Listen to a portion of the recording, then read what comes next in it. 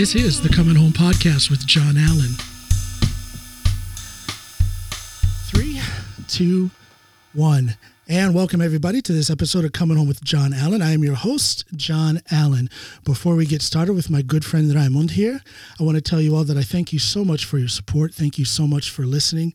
Thank you even more for watching. Look how cute we are. You wouldn't see that if you were not watching on YouTube. You guys are all over the place on the podcast. On the podcast platforms, Spotify, iTunes, and whatnot. But I want to see more of you on the YouTube channel. Like I say, that's the only place where you can see how beautiful we are here. Go to that YouTube channel. Please remember to like, to comment. Remember to follow and subscribe wherever you're watching or wherever you are listening. Now, I'm going to turn things over to Raymond in the sense that Raymond is here for a specific purpose. He's got a school project. Unlike me, this man is interested in furthering his brain power. He's taking a continuing education, and we're going to talk about music, but music in a little bit, in a specific way. Yeah. Tell us, Raymond, and thank you for being here, man. Well, thank you for allowing me to come. I want to say this, Raymond is a good friend. He's a family friend. He knows my wife and children. He's been in this home. He's been on my show twice.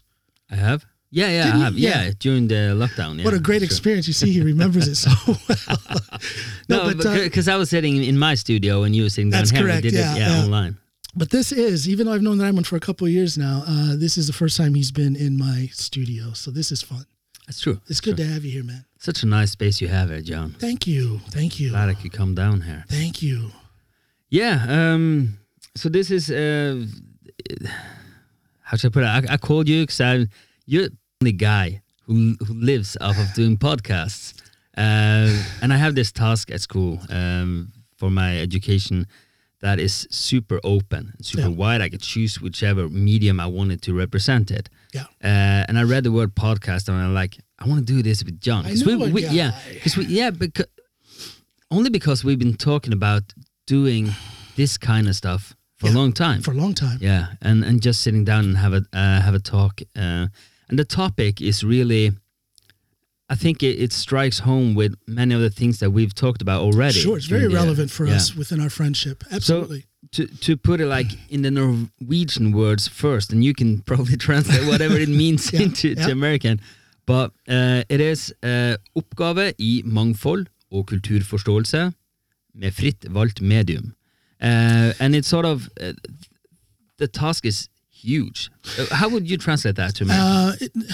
The task is in relation to diversity within music and the different cultural viewpoints that music represents. That's how I would translate that. Yeah. That's probably, that's it. It's a very interesting topic. It is, it's super huge. Well, it is, and we were talking already, and I got so interested before. We were just kind of like doing a mic check a few minutes ago, and just that short little 5-minute conversation about the different angles from which musicians, and probably not even musicians, we're thinking also about the listener, the different viewpoints where they see music and how it's interpreted. Yeah. And we can hear that, if I'm doing a psalmisk yoik, you will hear that I am not psalmisk.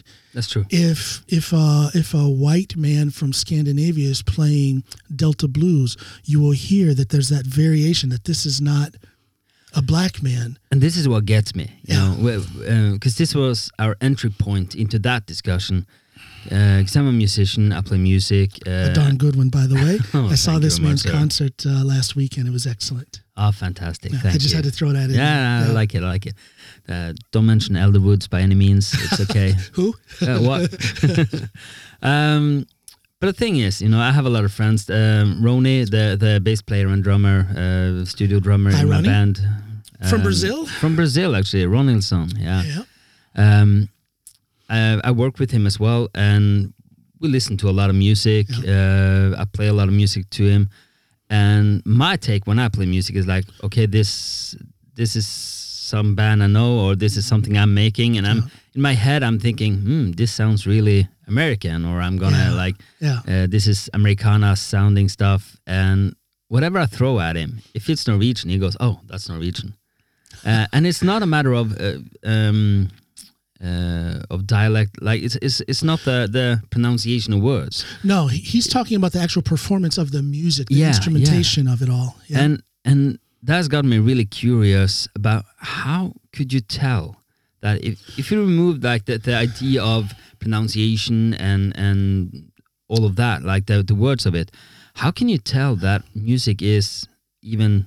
Because it's not a matter of Scandinavian music; it's a matter of Norwegian music. Right. It separates between Sweden. Broken down. And, There's a difference. And I hear this in pop music. When I hear Swedish pop, I right away that guy or that lady is Swedish. I just know it. What's going on? And that is such a deep question. Yeah. It's 3 words. What's going on? But it is much, much deeper than those 3 words, because what is it that's going on? It is a... I get, just to be clear, I guess someone has been doing some research on that. There are probably tons of pages and articles about it. I've read some of them, but I really haven't found anyone who can pinpoint what it is, besides the general idea of, well, there's a history from ABBA and the touch of everything. But in the end, we're neighbors. We're with the Danish, with the Swedish, with the Norwegian. We see possibly in the world as one, but we, especially Norway, has deep ties to America. Yeah.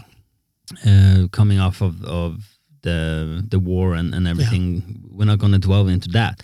But although that is a significant factor, I've always thought that World War II and the aftermath, the buildup from World War II, has, to me, there's a very distinct, there's a more dense contact between Norway and the United States than Sweden or Iceland or Denmark. That's just the way it is. There's a historical thing that did something to that Norwegian culture that made it more homogenous with the American culture in many ways, not just musical. So I think that's a significant point. That's true, because we are a seafaring nation. Yes, and we have before the Second World War as well. We have deep ties to the U.S., but after Second World War, we have like the Marshall help. And along with that came a lot of that American culture to appreciate, and seeing it in England as well.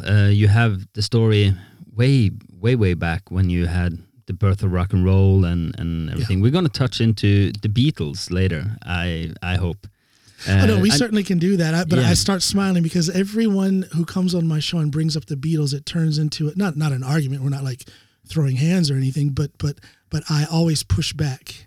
Yeah, you can push back. I'm just going to bring it in there because but the thing is it ties right into what we're going to talk about. Yeah, it does. This cultural viewpoint, the cultural interpretations of music, and how we can tell whether I almost said whether something is authentic or not, but I'm not trying to say anything bad about a white guy who tries to do the blues or a black guy who tries to do country, but we're going to talk about the black country thing as well. But there is a certain authenticity that is very much tied to culture. And if you're outside of that culture, it does do something with the sound. Yeah, maybe that's the thing I'm as well lacking. As the perception. Yeah. Maybe that's the notion that I'm sort of not catching up on. That we're talking about like Norwegian music. Let's get back to that, because we're going to sidetrack a lot. Yeah. But so just to cut straight to the question, why? How can you tell that music is Norwegian? Ronny has tried, and he has some pretty good thoughts on it, because we have done some stuff in the studio, and it's about, he's Brazilian. I'm going to hear you out first, and then I'm going to give my points.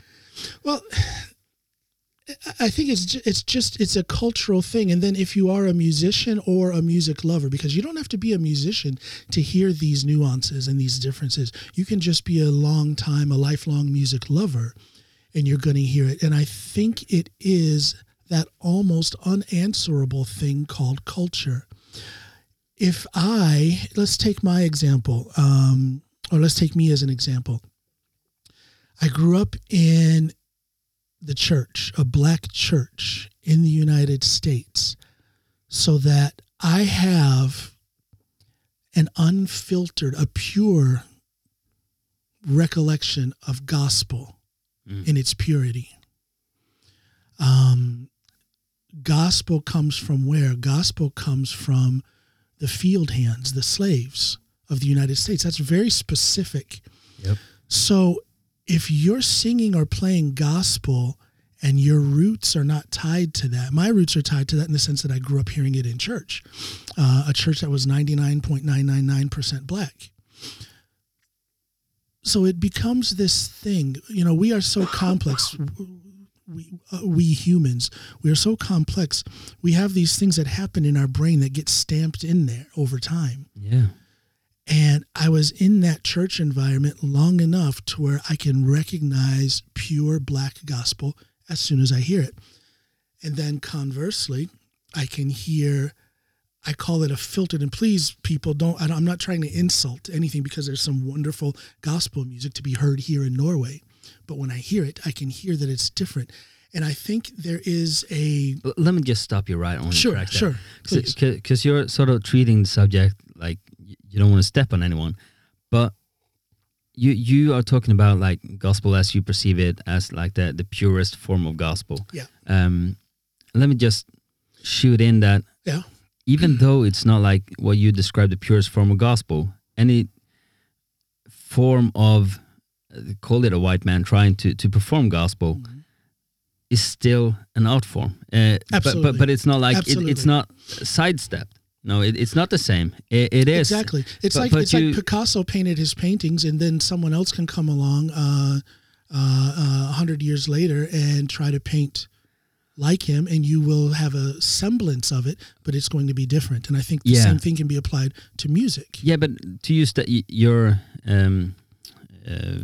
your picture of it, if a guy comes along 100 years later painting in the same technique as Picasso, but not portraying himself as Picasso, there is still a value to that painting.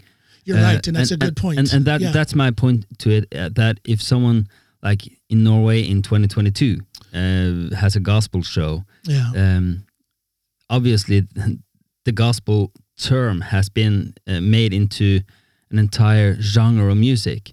So it's about having the need to put it somewhere, like to place it historically, genre-wise. I don't think anyone sits there thinking, I can step into a church and be a gospel singer, but they're performing their version of the gospel songs. Yes. If you know what I mean. I do, and I would agree with that. It's basically just because we can look at, for example, if we think of the blues, that's also a very black thing. But there are many excellent white guitarists who have their foundations in the blues, and they're doing their interpretation of it, and it's a beautiful thing. On its own. On its own, yes. But at the same time, as beautiful as it is, you can hear, you can feel that there is something different in it. I think if you are an open soul, if your body, your very being sucks in art and you feel music, you don't just listen to music. You don't have to be a musician to be this. If you feel music when you hear it, there's just something ingrained in you that you will pick up on those things, especially if you know the history of it. Because I'll give you a good example, and here's how important music history is when it comes to noticing these differences. I put a post up on Facebook about a week ago. I cannot remember the gentleman's name. A young black guy. He did a master's study on the banjo and its African roots. I saw that one, yeah. And I didn't get to read it yet, but I saved it. Yeah. And many people, many friends of mine who are musicians, well-accomplished musicians, sent me messages both online but also privately. Damn, John, I didn't know the banjo was African. Well, it is, and I knew that, and a lot of people did, but a lot of people don't. And I think that some of these musicians, having seen that article about this man's study on the banjo now, because they are so receptive to art, they're the kind of people who look at a painting and get chills or maybe even cry, or they can hear a song and maybe get chills or even cry. just because of that song. People like us are going to feel the difference even more when we know the history behind it. So I think history is a very important aspect as well. Ronnie, I don't know Ronnie as well as you do, but I do know that he's a true student of music. Yeah. He knows. He's actually grown up in a Catholic church, like singing, choirs, and everything. So it's in his blood. Yeah. It's in his blood. So when you have that kind of a background, or if you're someone who is very receptive to music, you just feel it. I mean, I'm not giving a very filled out answer as to why we can feel the difference or hear the difference, but we just do. I believe it's part of the human experience. I think we were meant to feel these things. You can go back to the cave drawings that you'll see in different places in Europe, Asia, and Africa of, ancient humans sitting with what? A drum or a wooden flute or something. So this music thing, I believe at one point had more of a spiritual meaning than it does now. That's why we get chills. From the get-go, from the start, for sure. So, and that's kind of I'm gonna draw it back into Norway now, because we're going deep into the south, to say. But so you're talking about the reason you can tell that music is Norwegian and not Swedish. It's about the feeling of authenticity. I think so, but also the Norwegian musician's attitude is different. Yeah. From what I understand, from my experience, I think a lot of people will agree with this. If I'm going to criticize and generalize Norwegian musicians, my generalization or my criticism would be that Norwegian musicians are not ambitious enough. That's probably true. Yeah. The talented guitarist who plays as if he has 12 fingers instead of just 10, but he'll choose to play as if he only has 8 fingers instead of 10. Yeah. Do you see what I'm saying? Yeah, I see what you. Yeah. The excellence. Is that like, because you know this term, and I can hear that Norwegian musicians are holding back. Yeah. Yeah. That's interesting, because I'm getting to that point as well about that holding back stuff. But there's a certain free feeling in Swedish music, whether it's rock, pop, whatever. Yeah. The Swedes they're just smile on their face and are letting it go, whereas the Norwegians are more pulled back. I can hear it. Yeah. That's actually that's a super interesting point, because it falls back to a discussion I had earlier this week with a friend of mine about this whole term of cap in hand. You're standing with your cap in your hand, and you're sort of excusing yourself. Yeah. And Norwegian as a wholesome we've been raised in this manner. We let people pass us. If you're in line to get on a tram or somewhere, we'll let people pass us. Yeah. So, okay, it's probably my turn next. Yeah. So maybe that's, I don't know what you call it, like we're sort of holding back. We're not flamboyant. There you go. You're not as flamboyant. You're not as expressive. No. And that's interesting, because to put it in the terms, when I'm in my studio with Ronnie, and he's Brazilian and he's all into rhythms and stuff. Yeah. So I play my stuff to him, and he goes like, and I'm like, hold on, we don't need to fill every blank. This is more boom noise. Boom cha, boom boom cha. Yeah, but not only boom boom cha. I mean, it's not 4 flats, but it's more a matter of, I don't know if I draw from my northerner. I don't want to call it spirituality, but it's more of that holding back stuff you're talking about. I don't want to fill every room with noise. Right. I want to sort of let the air breathe between the notes. I want to me, like percussions and drums and stuff. It's super nice when they like push and really drive stuff. I love that as a like from a rock scene. Yeah. But at the same And time, you've been there. You've done the rock thing. I've done the rock thing. I'm still doing the rock thing, yeah. you know, and even in Elderwoods, there are certainly elements of rock and pushing stuff forward. Elderwoods, by the way, you guys need to check them out on both Instagram and Facebook. Elderwoods, it's a great band. All these guys in the band are my friends, and YouTube. Thank you. These guys are my friends. I love them dearly, and they're all extremely talented. And it's some beautiful music that they're putting out. And the Elderwoods are led by this gentleman here. He's the vocalist and driving force behind it. So I just want to plug that for you. Yeah, thank you. I love a sneak commercial coming in there. And you're actually a big part of Elderwoods as well. I mean, thank you. I don't think we'd been where we're at if you hadn't been American. Well, to put like what we're talking about culture, you know, yeah. If you hadn't been your American self and saying like, wow, man, this is super, this is fantastic, you need to put it out there. I'm like, nah, I don't know if the people like it and everything. And you remember this. Yeah, absolutely. And this is what culture is all about, you know. Yeah, and it bleeds into the music. It bleeds into the performance of the music. You know, again,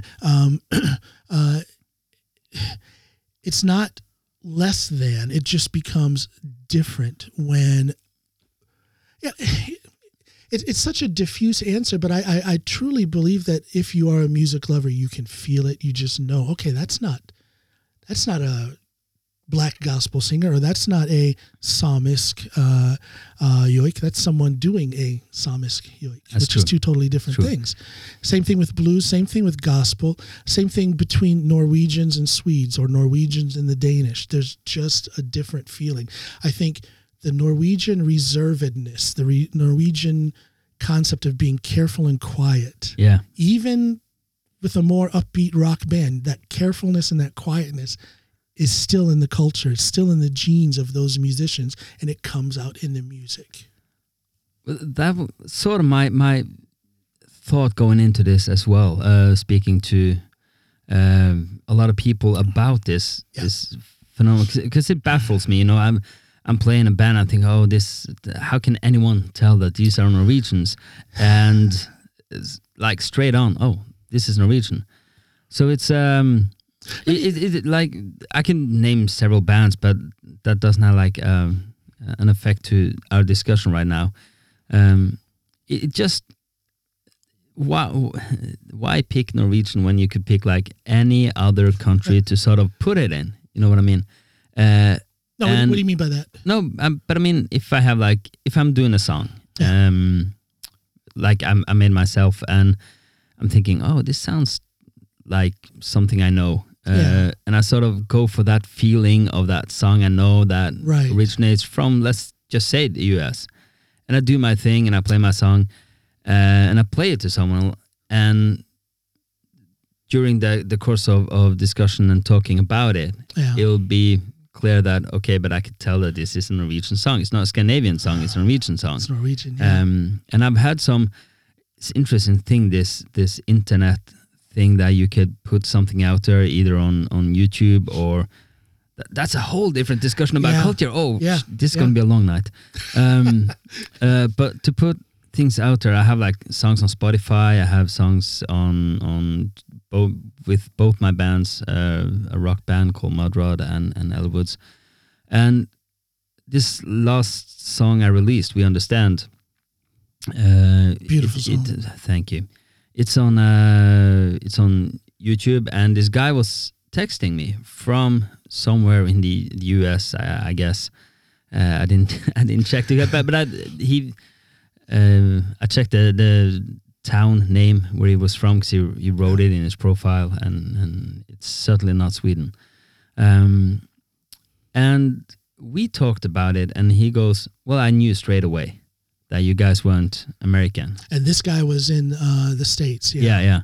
And it got me thinking, you know, we didn't go deep into it. He just like, I love the way your music sounds. Yeah. So there was obviously a lot of back and forth in that discussion, but to the end of it, it was like, okay, I knew you guys weren't Americans. Yeah. That got me sort of spiraling down this chain of thoughts. Why do you place music in people? And you're talking about authenticity and the deep where soul music comes from, and we're going back to Africa and everything. And at the same time, I have my deep roots originated from the Sápmi, from the way up north. Yeah. Not to compare in historical context at all, but there is, when we're talking about Norwegian music, and this should apply to like northern Sweden and Finland as well, but that down low to earth, like history, shines. Maybe it shines through. You've been living up north. I mean, you've been living way up north. Yeah, that's you know that's this stuff. Snoopy's roots, and her family is up there. She's Samisk as well. She's not musical at all, though. So let's just leave her out of the conversation. But no, have you given her a drum yet? Like a big rune drums you could play? Yeah, so she put a hex on you. Engage in a little gunning. Yeah. She's a beautiful thing, but she scares me too at the same time. Well, northern Norwegians do that. But you know, we're kind of joking about it, but there is something within Norway. There's also different aspects, and one of them is that northern Norwegian Sami culture.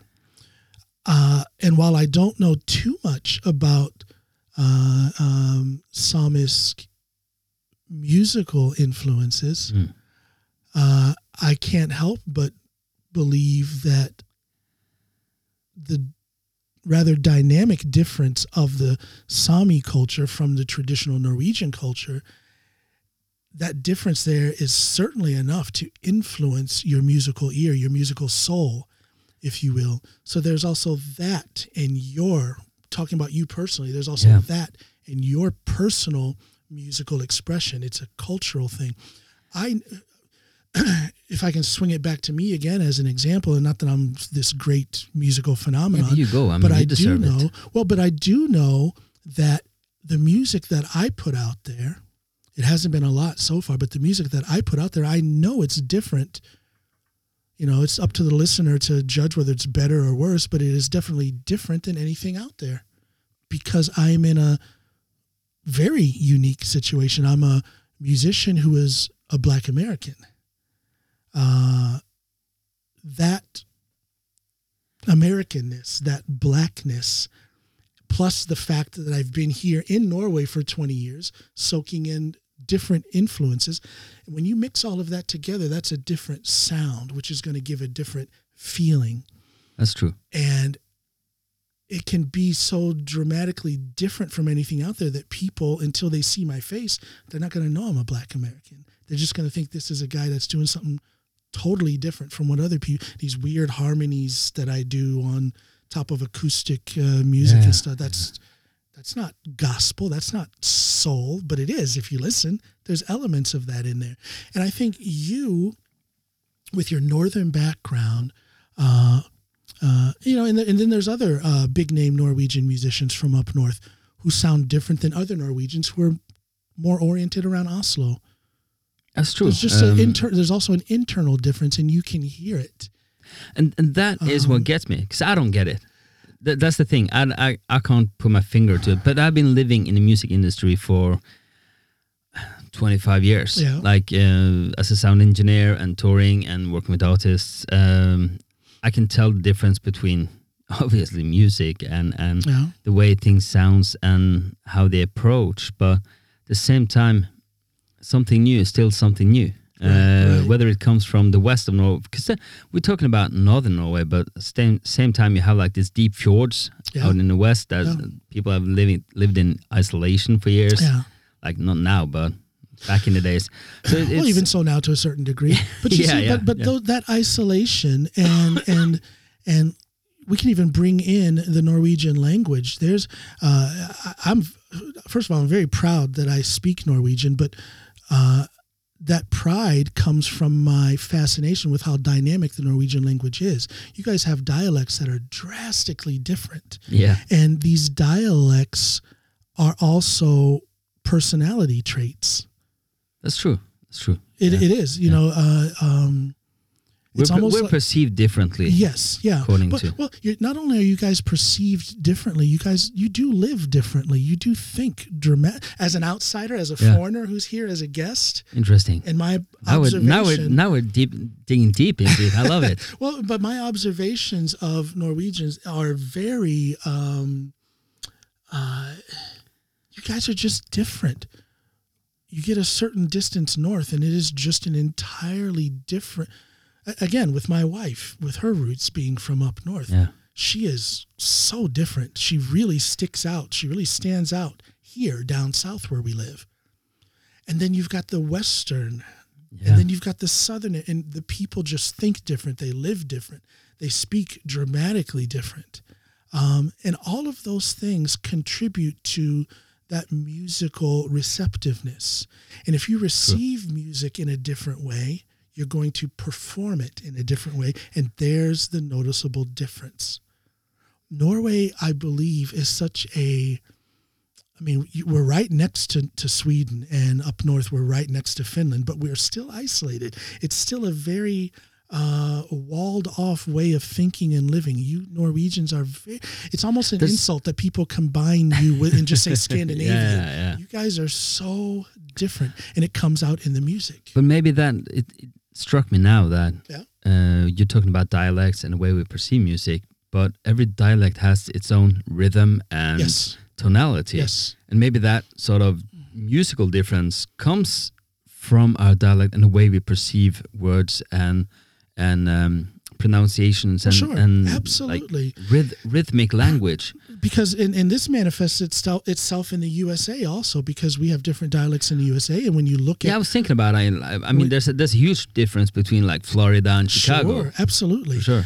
And then there's also a racial difference between black and white. So therein lies the that nuance within gospel music, soul, modern rap, R&B. When you speak so differently from what is considered normal, the basic, Midwestern white way of speaking, and then here you are, a black person speaking Black American English. Of course, you're going to sing different, which is then going to bring a different feeling to the music. Flavor to it, Different flavor. It's true. I could sing, yeah, yeah, come here, everyone, right? Or I could say, yeah, yeah, come on, everybody.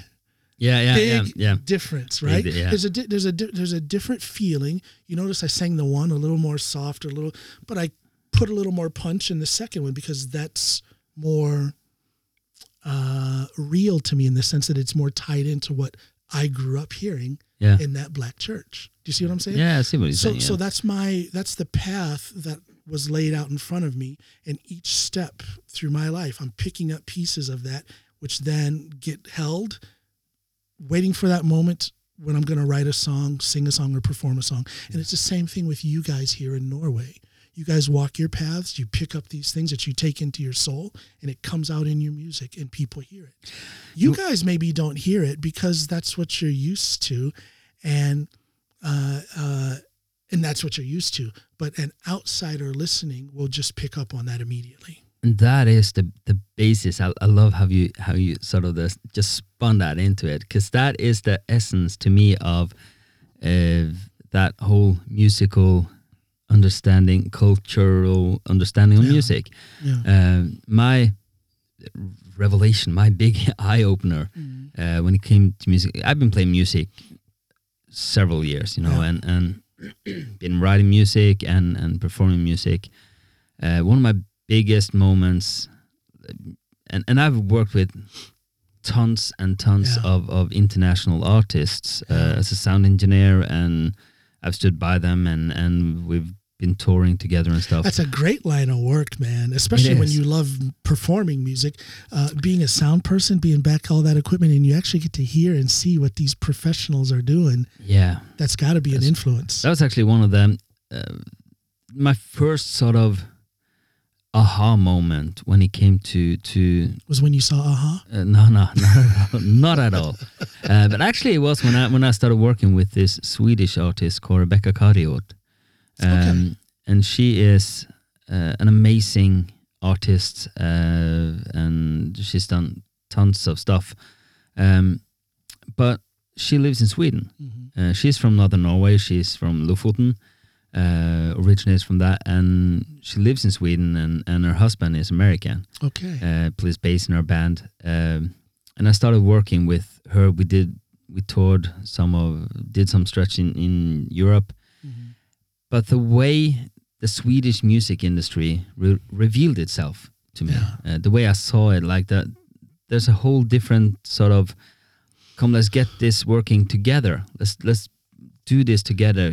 We are not like doing support band and headlining. We're doing split gigs. I mean, we're both into this, and they have this room of rooting for each other. If you have like a band and you go like, it's okay to say, man, you guys are great. Yeah.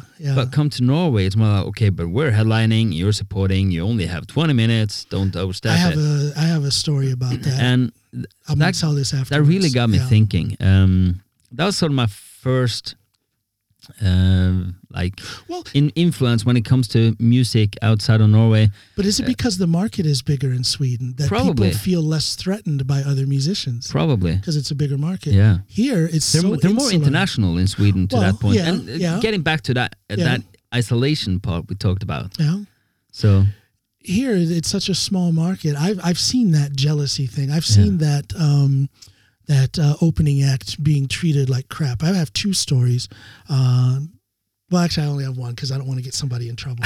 The one story, this is way back in 2005 or 6. It was right before we moved north. We had a big gig. For us, it was a big gig. Me with my band, Loyal Oak, some good friends of mine. And we opened for Trangfødsel. All right. Norwegian band, for those of you back home. We'll bleep that out when it comes. Very popular band at one point. I think they're still out. Yeah, they're still around. And very popular in the 90s especially. But at that time, they were still relatively popular. And we had done our sound check, and we're hanging out in the backstage area. And here comes Trangfødsel. And I was like, oh, cool, I get to meet these guys. Yeah. And they all had these stone faces, and they said, okay, we're here, get out. I mean, I'm paraphrasing. They were speaking Norwegian, but we're here now, get out. They tried to kick us out of backstage. Right. And that was the attitude that they had as the headliner, was that we as the opening band we're just not worthy to be backstage. And that was an eye-opener. And since then, I've had a couple more personal experiences and several anecdotes from other music friends that I have that is very typical. But is that typical Norwegian? Typical Norwegian. Typical Norwegian. And I think it's because of the market. But also in my head, I would think that sort of falls into the Norwegian picture of how rock star, to put it like that. Like, well, I think from our sort of Americanized point of view, that is how we expect that big band is supposed to act. Now here's an interesting thing though, because I think you're right. I think that it is it's a false view of what that classic American rock and roll thing is. Yeah. It's misinterpreted by some of these people, but within that misinterpretation is also an effect on the music that they play, because some Norwegian artists go to that cliche rock sound or that cliche pop sound because they were trying to emulate that American thing. And you hear that. I'm going to name another band, and I'm not going to bleep it out because, we're just giving opinions here. Yeah. Do you remember the band Stark? Yeah. Okay. Wonderful album. Was it their first album? It was at least their most popular, around 2004 or 5. Fantastic. Yeah. That album is beautiful. Very well produced, great musicianship, but the absolute worst lyrics I've ever heard on a professional album in my life. Ouch. Every single line on every single song. It looked like they opened a book or went into a computer program called American Music Cliches, and they just pulled out one line and just put it together. It didn't make sense. There was no story within the song, and it was so American cliche that if the music other than those lyrics wouldn't have been so beautiful, the album would have flopped. But it was beautiful. But as a lyricist myself, I get nauseated. Under that beauty brings me nausea because those lyrics are so cliched. And you see even some top Norwegian bands like Hjemstark at that time will go to that American music cliche thing, and you will hear it in their sound. You'll hear it in their lyrics. We're not talking so much about lyrics, but you also hear that in the sound where they, if they're going to play the blues, it's got to be dun dun dun dun dun dun dun dun dun, dun, and it's just straight to the cliche. Yeah. Same thing with the rock, same thing with the pop. Very much so with Norwegian rap. Oh my gosh! Don't get me started.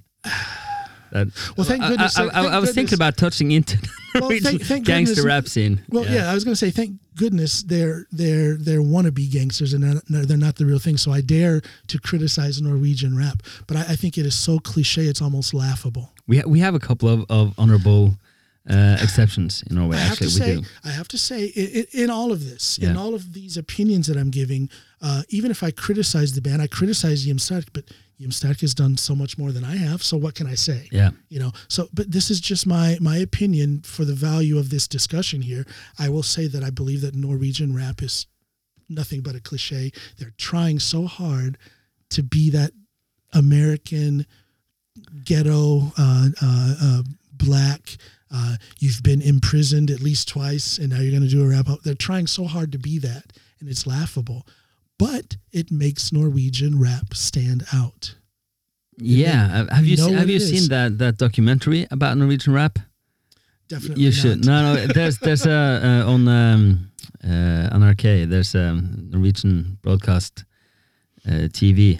You should check it out because it's what's it called? I should pull that up tonight. I'll find it. See if you can find it. I'll send it to you. I'd love to see it. Yeah, because it has some interesting backside. Historical facts about Norwegian rap.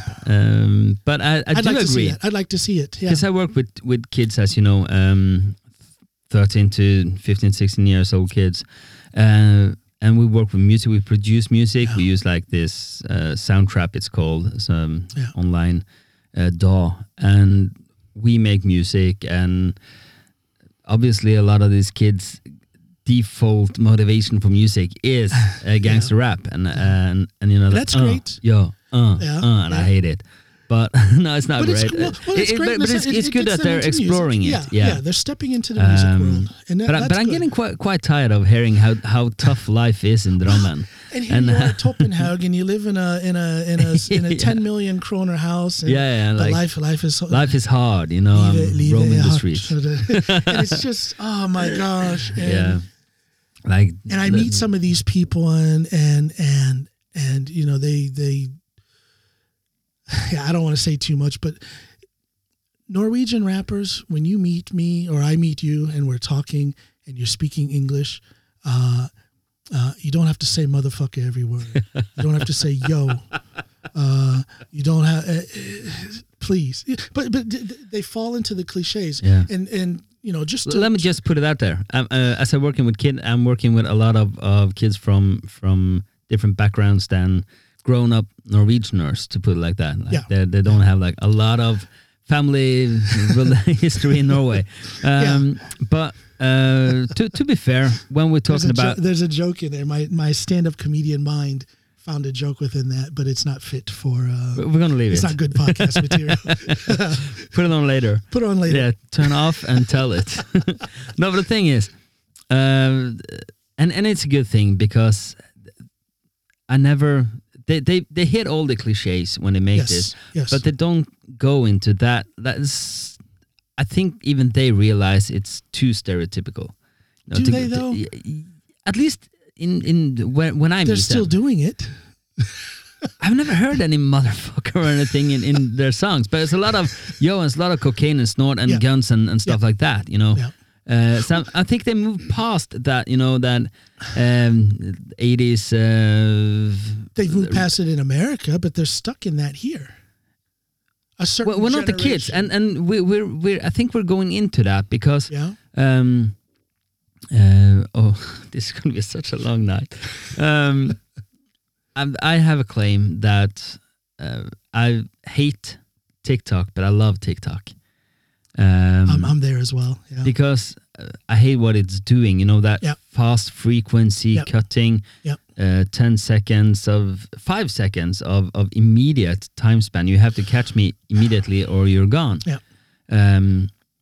But at the same time, it brings old music to new listeners. Yes. And I have a lot of kids that experience music that I've grown up with, and they're like, "Oh, this song is so great, I love it." And, what was I that found it one? on TikTok, like what you call December by Earth, Wind and Fire. Is it? Yeah, that runs hard. And the Fleetwood Mac song, "Dreams," was huge a couple of years ago because of TikTok. Yeah. So you have to appreciate that. You don't have to, but we appreciate that. But at the same time, there's this thing that TikTok does that waters down the music experience. Yeah, for sure. And it just makes it into something that I don't understand how it can even. Well, I'll say this. I'm going to make a bold statement. I don't think that TikTok does anything good for music other than in a short while a video is viral, it will expose people to a new song. Like Fleetwood Mac Dreams. When was that? 1978? But how many years will a typical kid use TikTok? Well, that's the thing. I'm thinking maybe it sort of it grasps the minds of 13, 12, 10 to 15-year-old kids, 16-year-old kids. Yeah. And I don't like what it's doing, you know, with that time span. They need to work on their longitude, you know, how to stay in something for a while, but well, I look at my own two kids, 17 and 15 years old, and 10 years ago, when we would be sitting in the car, they'd be like, Papa, put on some music. And I would put on Rush, 2112 or Rush, the Camera Eye, these beautiful, long, complex songs.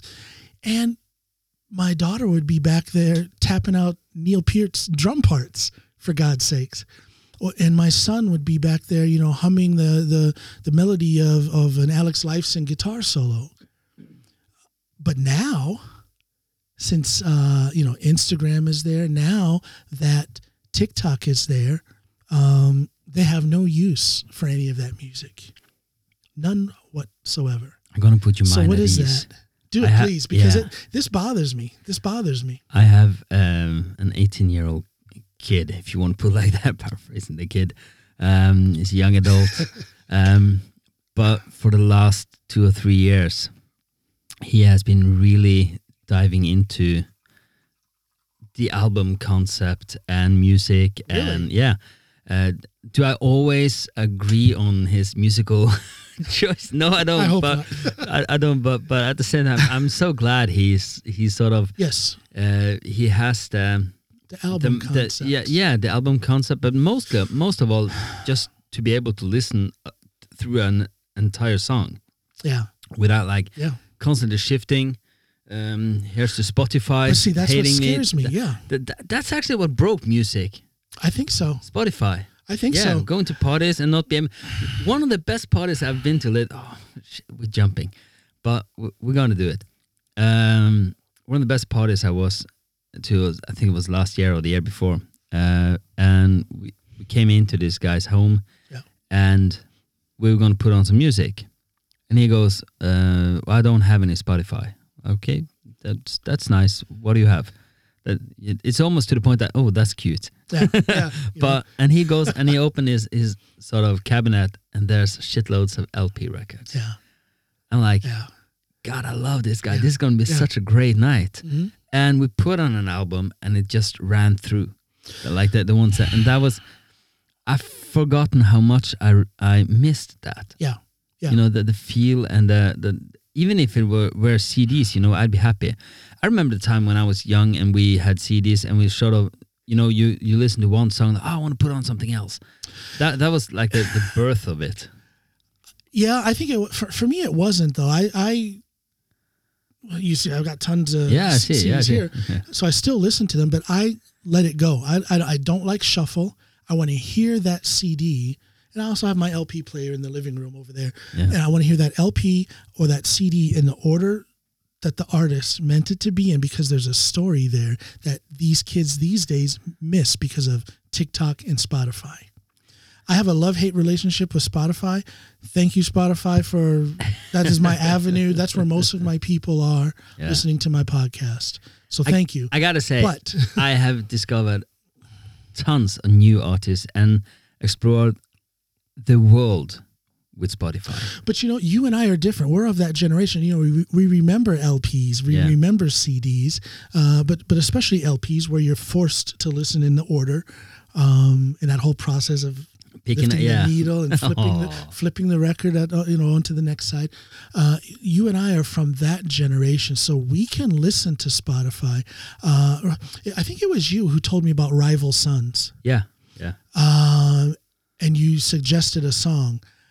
Before I listened to that specific song, I found out what album that song is on and listened to the whole album straight through on Spotify. But that's only because I'm from that generation and I know the value of that. Yeah. I know what that experience will give me. Yeah, and as a musician, I would say that to put together an album, that is hard work. It certainly is. It's not only putting together the songs for the album, but deciding how should this story go? The entire story. As a lyricist, I'm very, very preoccupied with the song order.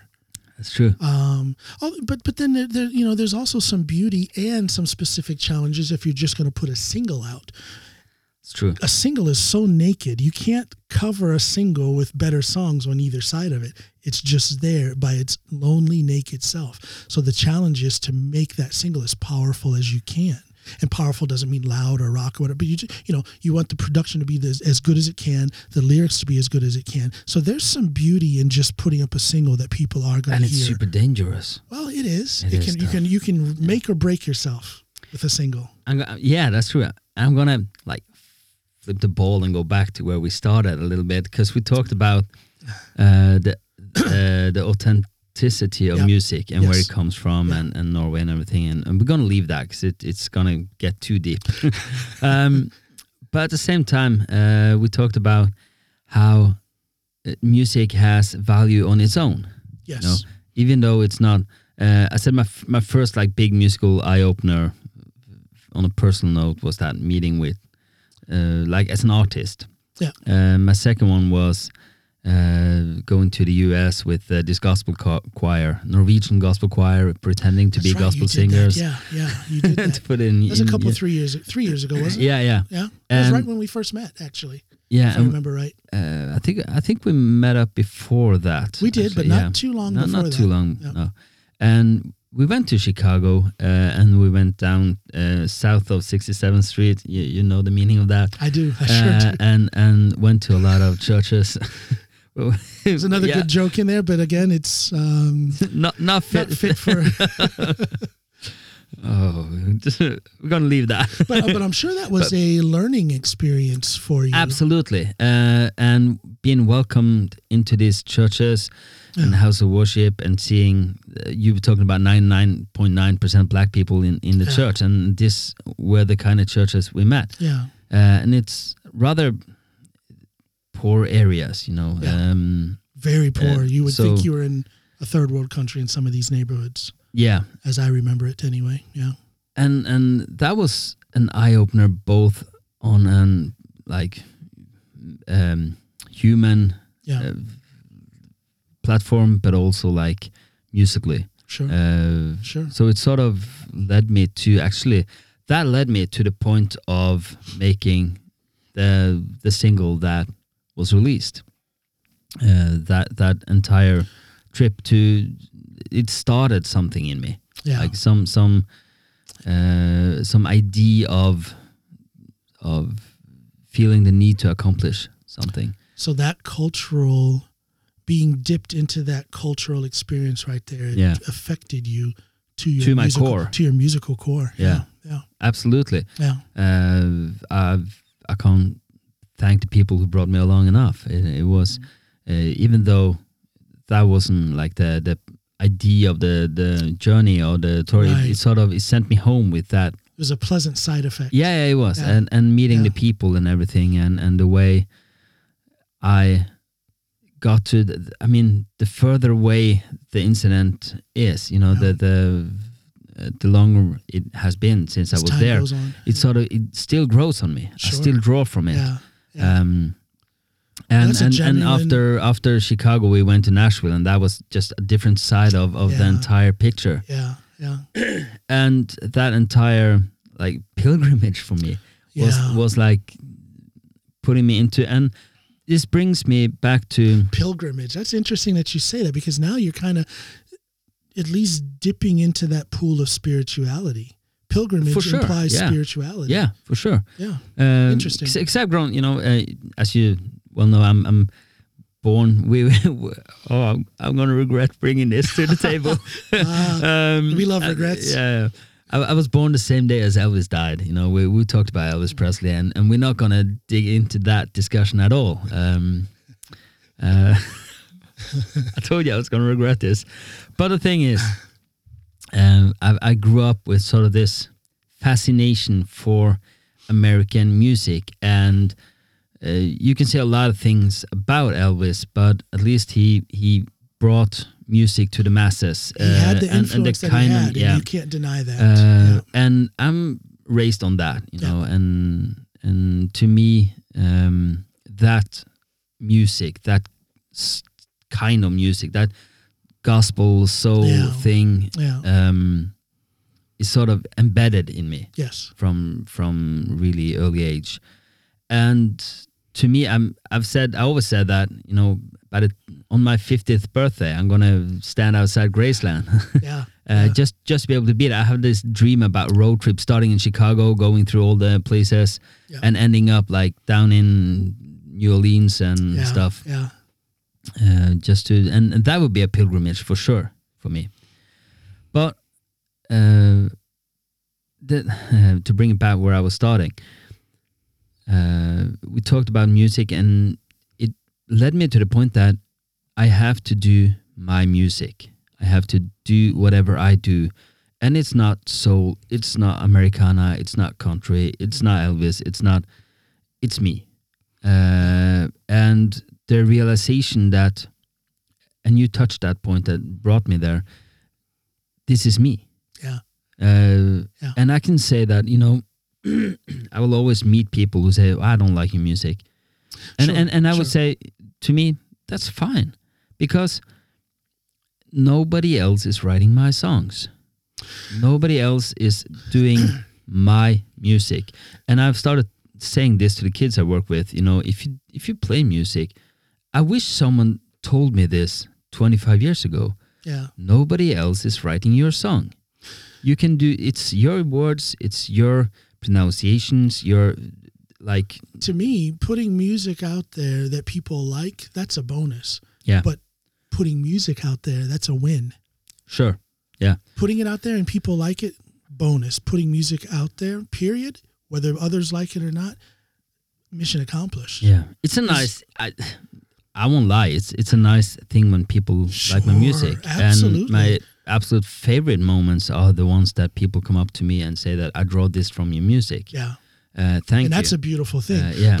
But do you agree with me though that the for me anyway, there comes an enormous satisfaction. I get chills thinking about it. If you probably can't see it because of the lighting, but I get chills thinking about it and talking about it. But that satisfaction that I get when I make a new song.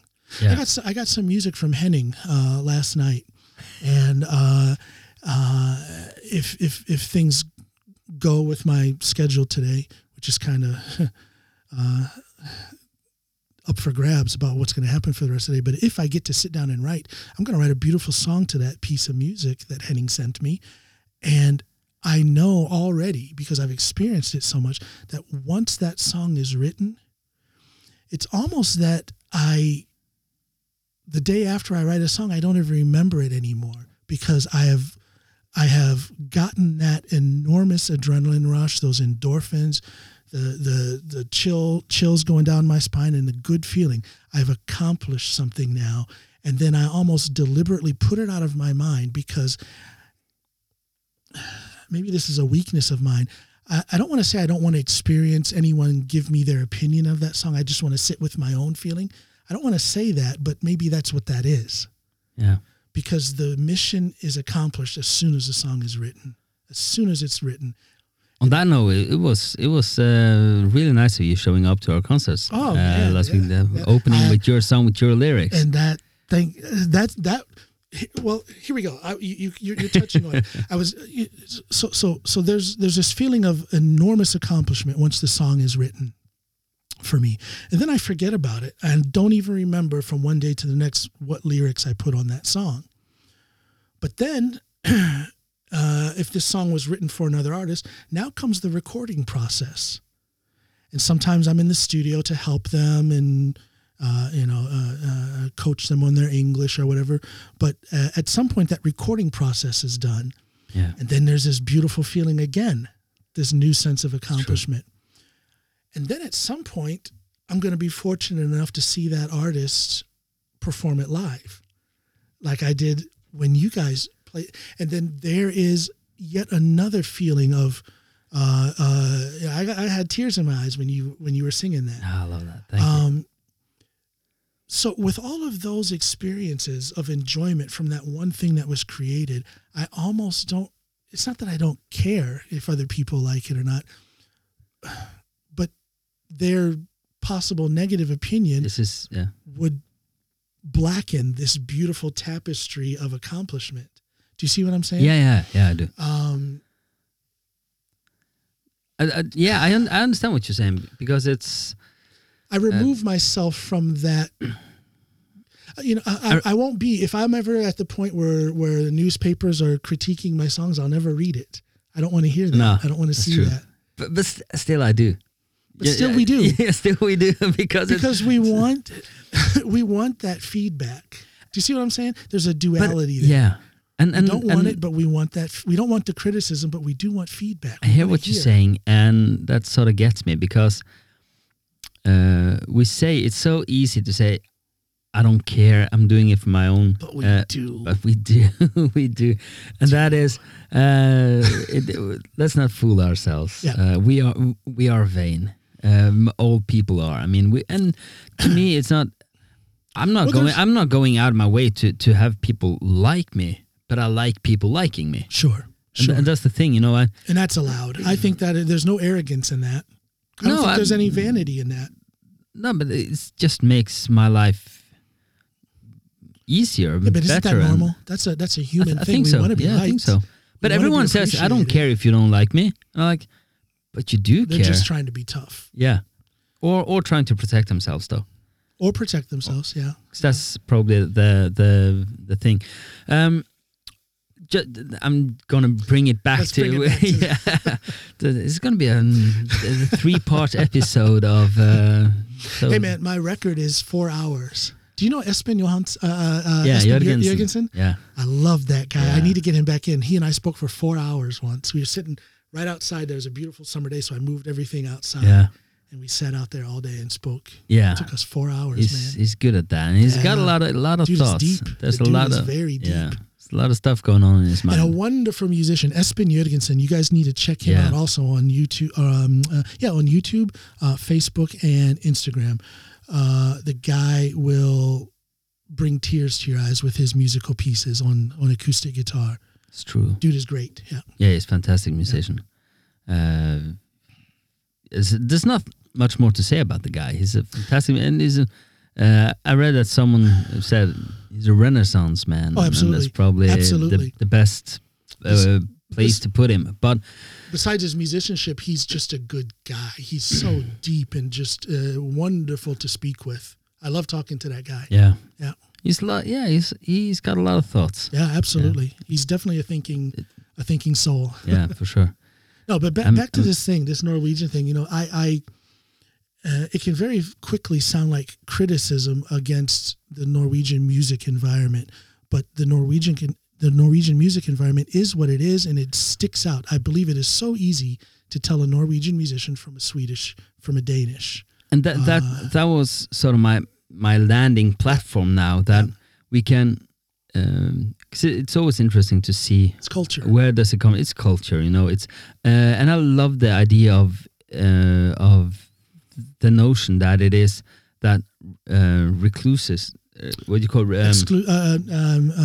you're pulling back. You're holding back something, you know. Yeah. And that is the Norwegian approach to it. To life. To life, probably. Yeah, to life. Well, I believe that one's life approach comes out in one's approach to music. Definitely. For sure. Norway is a very different nation. So why wouldn't the music be different? That's true. You know what I mean? Yeah, if you were to take away, If you were to take away, you know, we're sitting here speaking English, and I can hear that you're a Norwegian. But if we were to take the language away and speak the same dialect of English, I would still, in a matter of time, figure out that you are from Norway, from your body language, from the things that you choose to talk about, and how you talk about them. So if that's the case, if we accept that as a fact, that you guys stand out because of your culture, why wouldn't your music also stand out because of your culture? I believe the bottom... I like the way you're thinking now. Yeah, I think the baseline of it is sort of, cultural. You guys and it's not good or bad. That's the thing. No. Yeah, that's the thing. People would look at that as criticism in some spheres, but I'm just saying it as a matter of fact. Yeah, Norway is different. So. I don't see it as criticism at all. I mean, we are. I just shit all over Norwegian rap. Yeah, we yeah. They just. I'm not gonna say anything. but different ain't always bad.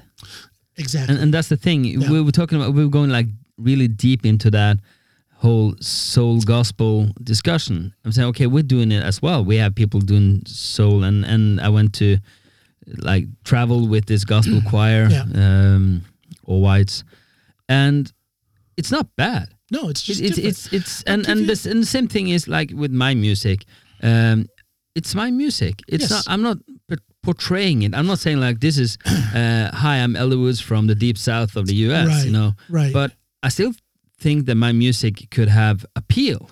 I can give you a good example of different emulation or copying, different but good.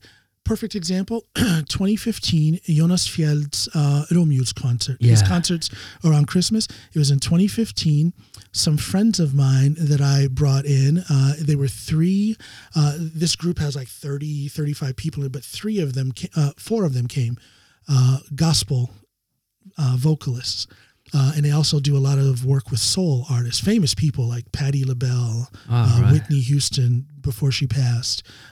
People like that, they've sung background for them. So I got them here, and they were with Jonas Fjeld. I remember that. Yeah, that was you. That was you. Me. Yeah. My foray into a concert arranging in Norway, and Rita Eriksen was a guest, and I would never think of Rita Eriksen as a soul singer or an R&B singer or a gospel singer, but there were a couple spots in that show where these four male vocalists, each one of them it was almost like a vocal solo.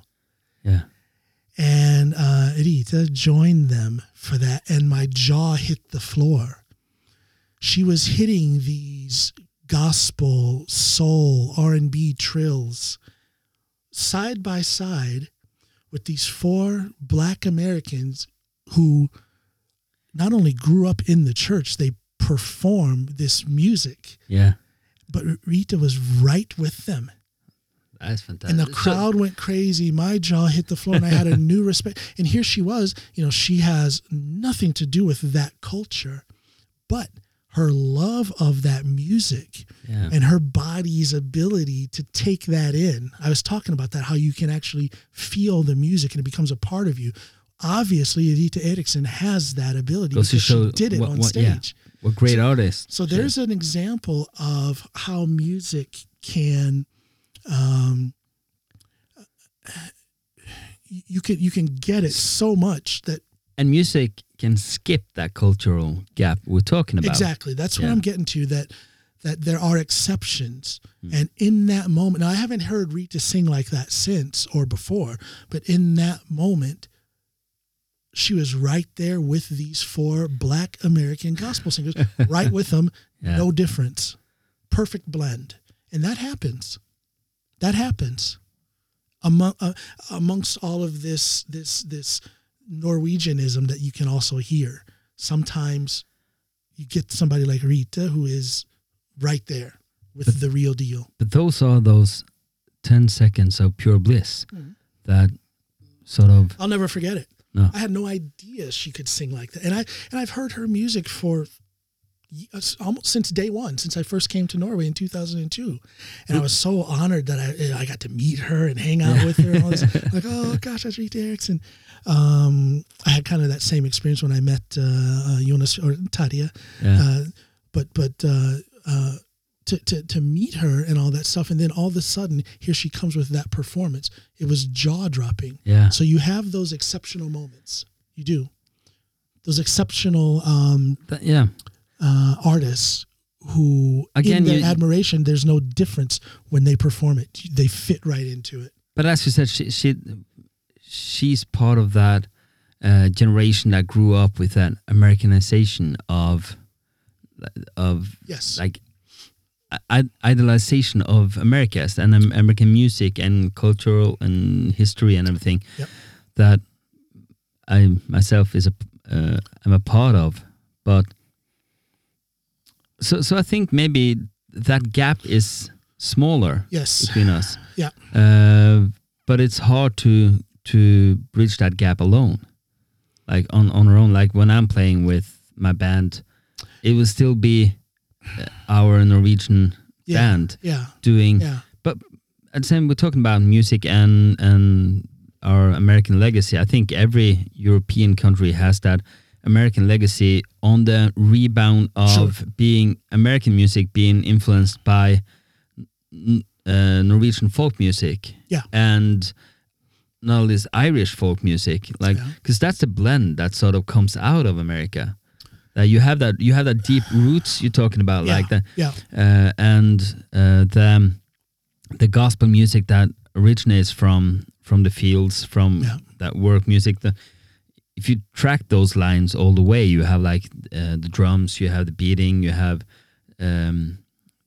if I'm not mistaken, the drums were not allowed because they carry far.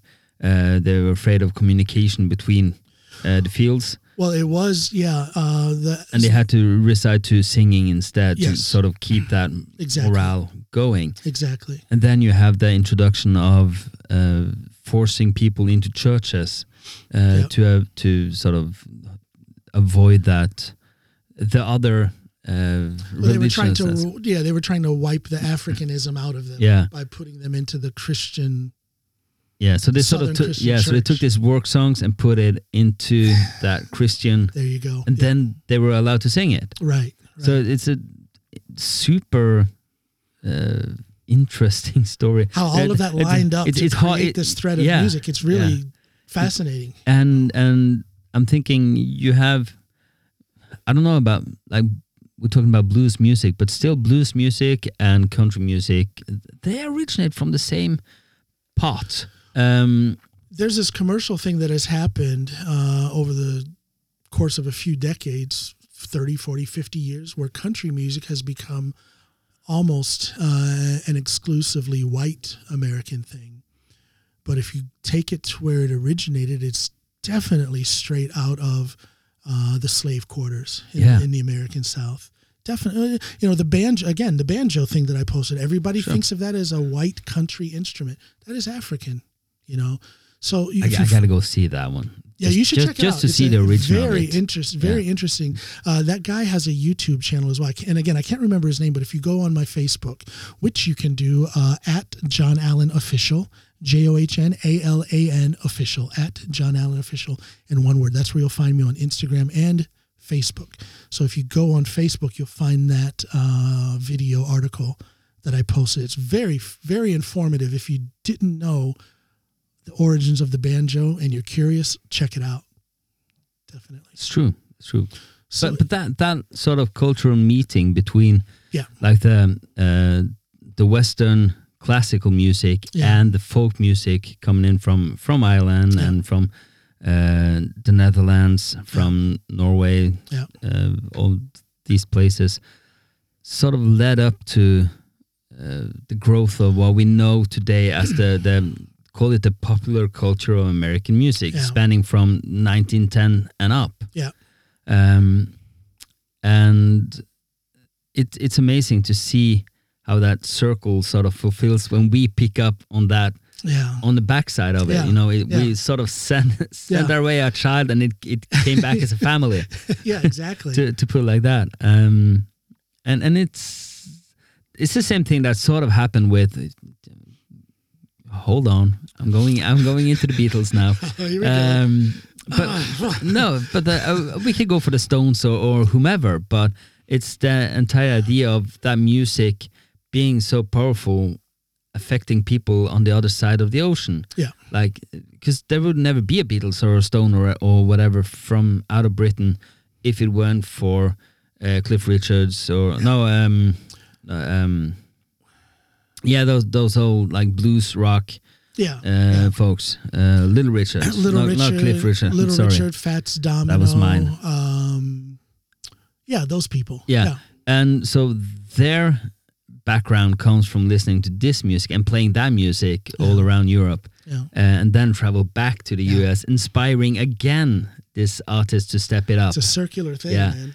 So and that's the beauty of musical culture and to understand where music comes from. Because they weren't trying to be Americans. They were trying to be their British selves, playing their music influenced by this American sound. I'll say this. When I look at the Stones and when I look at the Beatles, I think the Stones were quicker to tip their hat and give a salute to those old blues players that they were taking their inspiration from. I think the Stones were better at paying homage to that than the Beatles were. That is a big reason why I just don't. I mean, there's also I got to stop you on the Stones thing. Have you seen that movie with Muddy Waters? And Keith Richards and the Stones come into the Checkers Club with Muddy Waters, and you can see Mick Jagger standing beside Muddy himself, and he looks like a kid. Yes, he's like he's exploding with pride. Yeah, and that is you can absolutely see how much this means to them. Yeah. There's another thing to compare that with is there's a video out there. It was around 1987 or 88. It was Stevie Ray Vaughan playing with, shame on me, that a black blues player played a flying V left-handed, Albert King. Yeah.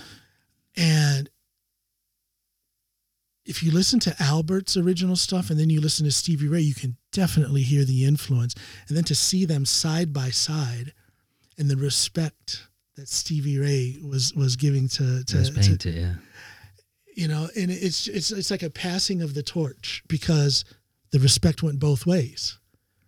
Albert King, you know, they did a lot of talking while they were in between their playing, and Albert King said something to the effect of he's passing the torch on to Stevie Ray. You've got to carry this music on. Yeah, and it's just, I mean, that's the way it should be because then you have the other side of it, where a couple of incidences where Led Zeppelin just straight up took credit for a few Willie Dixon songs that they didn't write. Willie Dixon wrote those, but they took the song, they twisted it, and put it out there as if they had written it. And that's,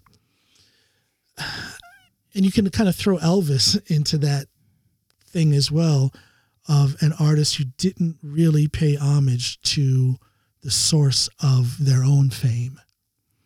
And there's a lot of not just black musicians or black music lovers who have a big issue with that when it comes to Elvis. Have you seen that last Elvis movie? Say again? Have you seen the Elvis movie that came out? No, I haven't. You should. I don't think I should. You can hate Well, on it. here's the thing. I'm going to do it for entertainment purposes. Yeah. And when I say entertainment purposes, Snoopy loves Elvis. So I'm probably going to sit with Snoopy and watch that. And I'm going to drive her nuts by cracking jokes and making fun of Elvis throughout the whole movie. I don't think you have to, because the movie does itself. Really? Yeah, I've seen 80% of the movie. It still sits back home. I'm going to see the rest of it. But it paints a absolutely different picture of the man. Really? Yeah, it does. Really? Yeah.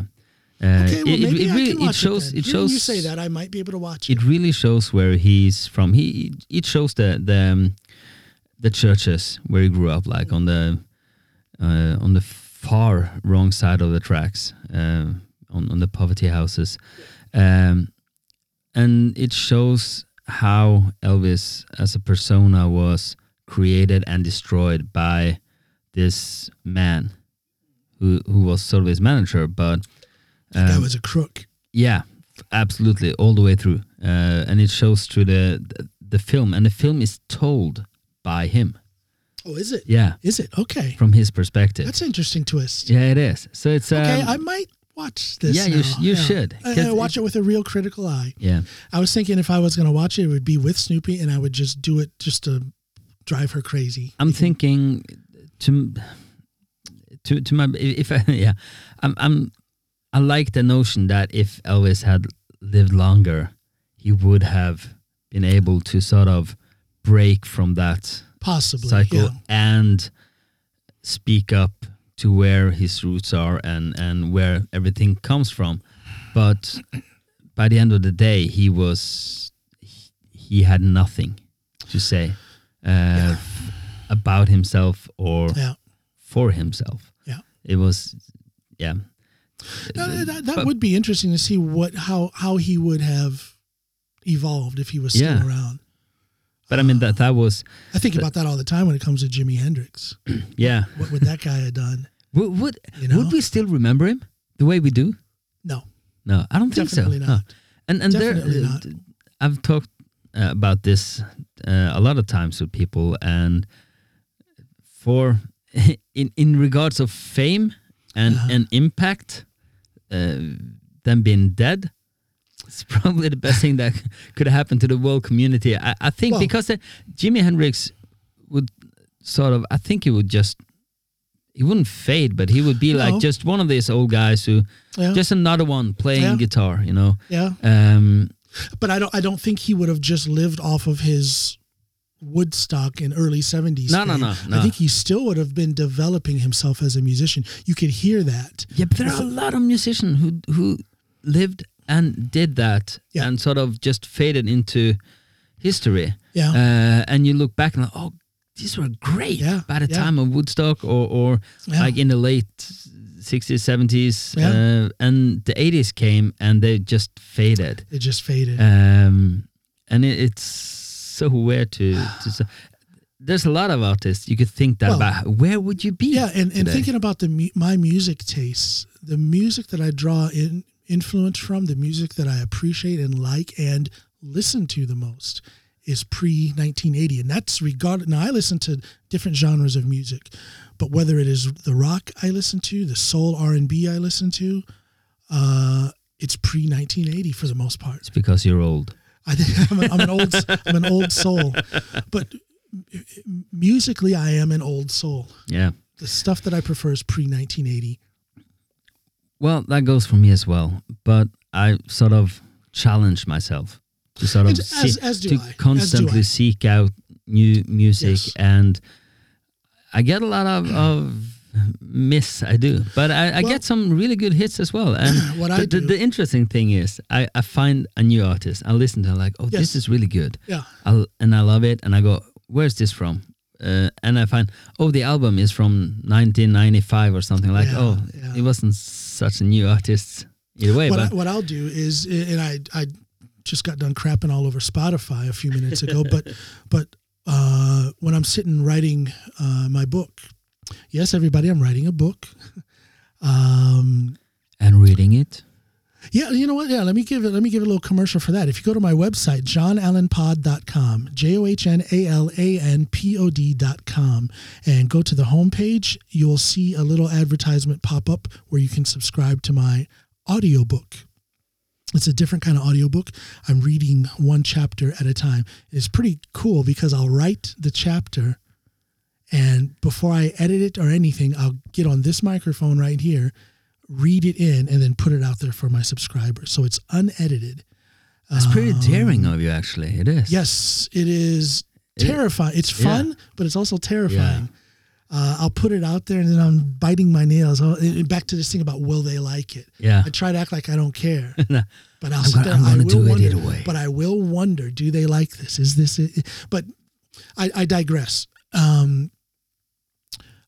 When I'm writing my book, I'll put Spotify on the suggested tracks playlist. Yeah. Dangerous and feature. It is very interesting how often a good song will come up, and then I'll keep writing, but I'll look and I'll write down the name of that artist or band, and then I'll go back later, and there's some great music being made now. There is. Let me tell you, for all of its faults, Spotify is a great source for discovery. Yeah. If you're looking for something new, just go onto that suggested playlist and see what happens. See what you find there. But I'm thinking, we can say whatever we want about Spotify, and if you track it all the way back to Napster and those kind of things, it happened. And it happened. And that is and it's the same thing that happened when the LP came out, when they started pressing singles, they started pressing albums. Music has always been subject to change like this, way from when they started pressing, I don't know, like this scrolls of music that could record a piano or something, or autoplay a piano. That was the first Napster. Think about that. Yeah, that was the first Napster. Think about that when they talking about culture and music. What would Western movie culture what would that be like without that auto playing piano? You have that imaginary man sitting playing that piano in the back. Imagine all the piano player going like, "Oh, I hate this." That's the same thing. It really is. They went out of work because they had this scroll that just rolls and the piano plays by itself. If you boil it down to basics, that's exactly what it is. Yeah. So we just need to find new ways to work with music. You're right. And the problem is we should be able to work with this Spotify thing and earn our living. Why does... That's true. This whole thing about about making it easy to not listen to this album in the proper order, that's one thing. We can live to learn with that. What really bothers me is the fact that the artist makes so little from these millions, sometimes tens or hundreds of millions of streams, and the artist makes next to nothing. I think that's pathetic. I think it's thievery. I think it's a shame. That's true. And in the shadows, you have tons of other streaming services just waiting to sort of jump in and grab their shares of the market. You have everything from Apple to whatnot. Why does Spotify take all the heat? Because there is Apple Music. They're doing the same thing. There's a lot of because I think just as here in Norway, Spotify is the biggest one. Yeah. It's not that much in the world. Actually, the biggest streaming service in the world is YouTube. Yeah. Because if you go to whichever country is south of Denmark, Spotify is not that big. I've been traveling a bit, and I'm like, oh, you'll find me on Spotify. Spotify what? Like, is it on YouTube? Yeah. We went to Italy, and I was like, no, but we have YouTube. Went to Croatia, I was like, no, we have YouTube. Yeah. You know what I love about YouTube is if you've got good sound equipment and a decent camera, you can give people a good concert experience. That's true. Still, at the same time, I hate it. That comes out of COVID. What you're talking about now. I saw that on NRK yesterday. Yeah. They had this show going. It's probably old, but it's not COVID old. There's a lot of really, really, really nice artists who's been put some cool place. Just say, okay, you're gonna play only for us, and we're gonna record it and make a concert out of it. And I'm thinking, that is not the way live music should be experienced. Optimally, you should be there. You should be smelling the sweat. So why are we still doing it after COVID? Why are we still so hard pressed because I know. I'll tell you why. Looking at it from I'm just going to butt in right here for a second. Looking at it from the audience perspective, the best way to experience it is live, right then and there, live in some venue. However, musicians are getting screwed because these venues, look at how difficult it is for the average band to book a gig. True. So when it's that way, looking at it from the artist's point of view, they want to be seen and heard. That's why I love YouTube. Because that's true. If you can choose it by yourself, an unknown artist, instead of going to some of these places back in the States, you have to pay if you want to get on that stage. You don't have to go to the States to do that. And it's the same thing in Norway. Okay, and it's disgusting. So when it's that way, that's why I love YouTube. Yeah, that's true. Looking at it from the artist's point of view, of course, from the audience point of view, we want to be there. We want to smell the sweat. Yeah. But and from an artist's point of view, I want to feed off that response. Well, sure, but also knowing the way it is, knowing that you can't make any money, and you have to at some point you've got to consider the finances. And those are the biggest issue with the way Spotify and Apple Music and everyone is working now, because you could say, well, then you have to go out on the road. You have to tour, you have to play gigs. That's where you get money. Yeah. Now it's like, you can stream 500,000 times. Here's $100. You need to go on the road to play. Yeah. Oh, by the way, we need $500 for you to play at our place. Exactly. And that's why I love YouTube. That's why I love the possibilities of YouTube. If you're good and if you've got great lighting and a decent camera, and quality sound, which the average person can have now in Norway, you can put on that YouTube. You can do it twice a week if you want. You can do it every day if you want. Sure. And people, you can be all Justin Bieber, and people will subscribe to your channel, and you'll get to a certain point, and you will make money. That's true. That's true. But that's a lot of hard work. It's a lot of hard work, but it's also a lot of hard work to go out playing for peanuts at venues that don't really want you there. True. That's a lot of hard work as well. But if you're driven by live music, like as an artist, if your main motivation is, besides writing music and then you have to get out there and do it live. You have to to sort of feed off that audience and that response. It's soul killing to just be in front of a camera and play. I miss it, and that's why I haven't performed live in 6 years. I'll bring you into my next show, and I miss it. You'll come do that song with me. The song you wrote, man. Come on now. Yeah, come on now. We have it on tape. Let's do it. That'd be a cool thing to do. Well, it would certainly be fun, and I'll definitely say yes to that invitation. Yeah. I'll tell you this: I'm a better vocalist than bass player. You and me know the story of that. Yeah. But I do really appreciate that you came along doing that session with us, and I think it wasn't right for me physically. I just you know the story. I do. My arm is. The result was really good in the end. So. Yeah, it was. It was. Maybe somewhere down the line we'll make something happen together. Absolutely. But I'll definitely come on the microphone if you. Oh man! If you step aside, you take a lot of space on stage. Just step aside. Step aside. Let me have the microphone. We don't need all of you. You can just go stand in the shadows. Hey, but again, a little commercial. You guys have to go see the Elderwoods.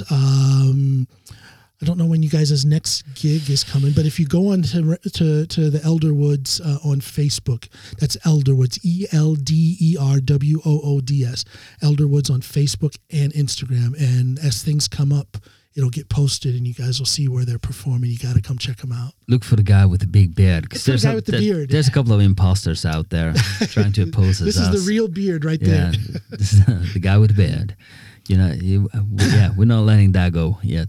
I was impressed with your. I didn't tell you this. I gave you a lot of what I think was good feedback after that show I saw last weekend with you guys. But I didn't talk about your guitar sound. I was very impressed, man. Fantastic. Everybody is the casual listener at a live event is, when it comes to sound of the guitar, they're probably going to look mostly to Henning because he's playing the solos. Yeah. But as a student of music and as a somewhat of a musician myself, I'm listening to the whole picture, and you have a great rhythm guitar sound. That's cool. You do, man. Thank you. It just sits right in your sense of timing and rhythm as a rhythm guitarist is excellent. So I want to give you that. I want to give you that feedback right now. I'll put that straight into my heart. Do that, man. Yeah, do it's that. good. Yeah.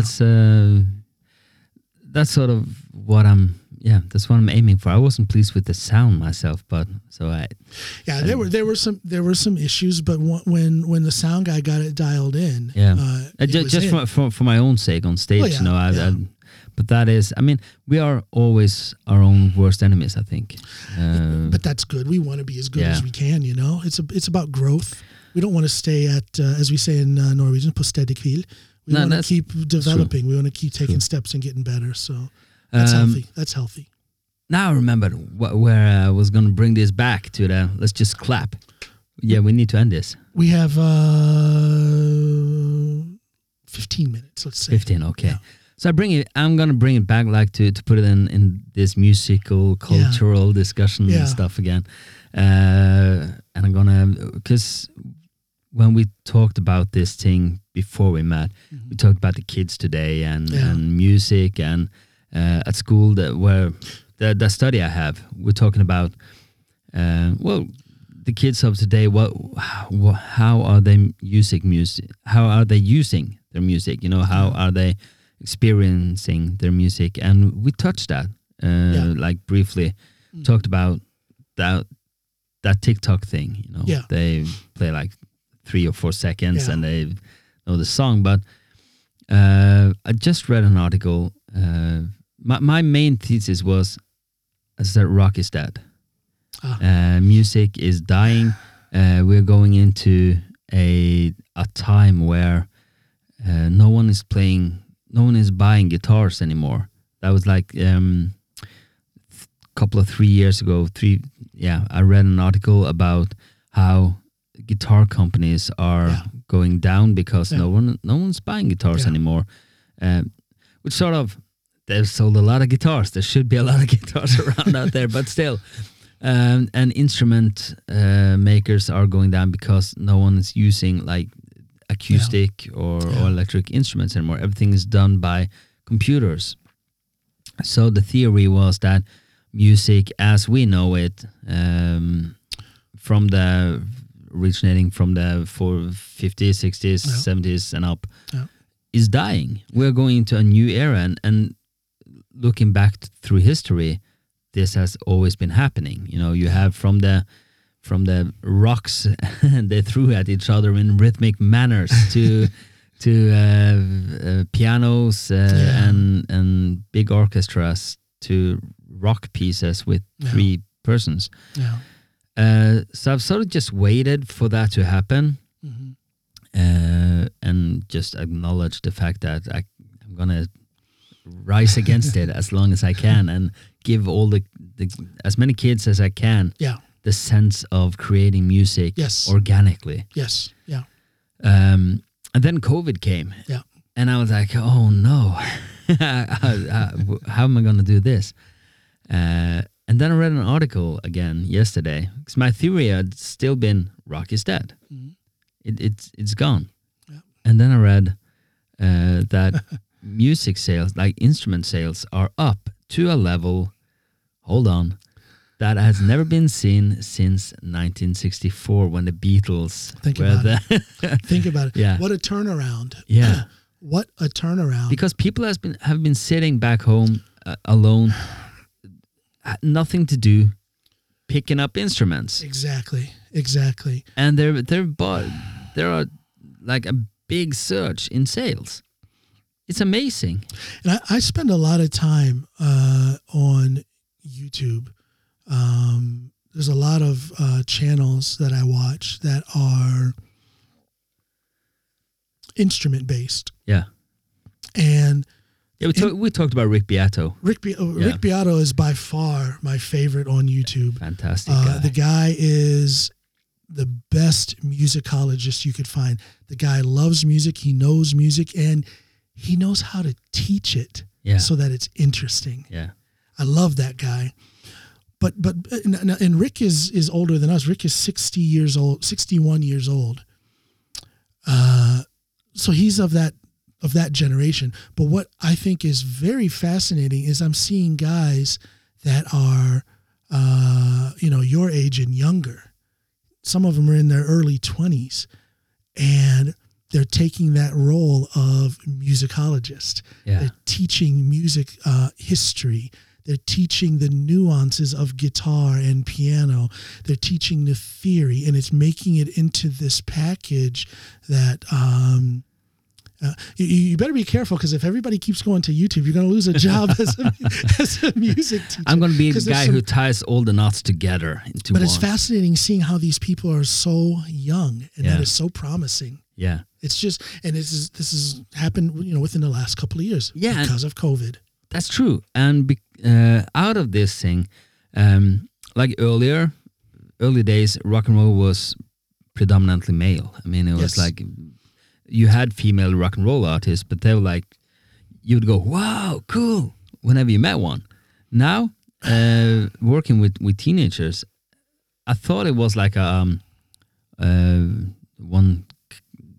this happened one time, but I've seen it reoccurring, that the kids don't want to be playing, especially the girls. They don't want to sit around noodling on their guitar and singing sad songs about love and life and heartbreak, and they don't want to be like singing something. They want to play rock and roll. Yeah. They want to play. Isn't that cool? It's super cool. And I had to sort of stop and think about that, because it challenges my views on where we're going. Okay. And based on the fact that I'm thinking, okay, we're going down south, rock is dead and live music is going under, that acknowledgement is probably a self-preservation kind of thing, that music is dying, and it's in 15 years, 20 years, I'm not going to have a stage to be on because everything goes online and everything. Yeah. But at the same time, I see all these youngsters, like 14, 15 years old. And they're keeping it alive. And they're picking up their guitars and they're banging the drums. And like, what about playing this on? It's too soft. I want to play some rock and roll. And Arcade Fire and stuff. It's kicking. And well, I tell you, it's you have such a great job, and I know this because one of my first jobs was as a music teacher at Guldskogen, right down the road. Yeah. And when you see that your love of music is easily transferred to these kids, 12, 13, 15, 16-year-old kids, and you know that it's going to be alive, at least with this little group that you have. Yeah.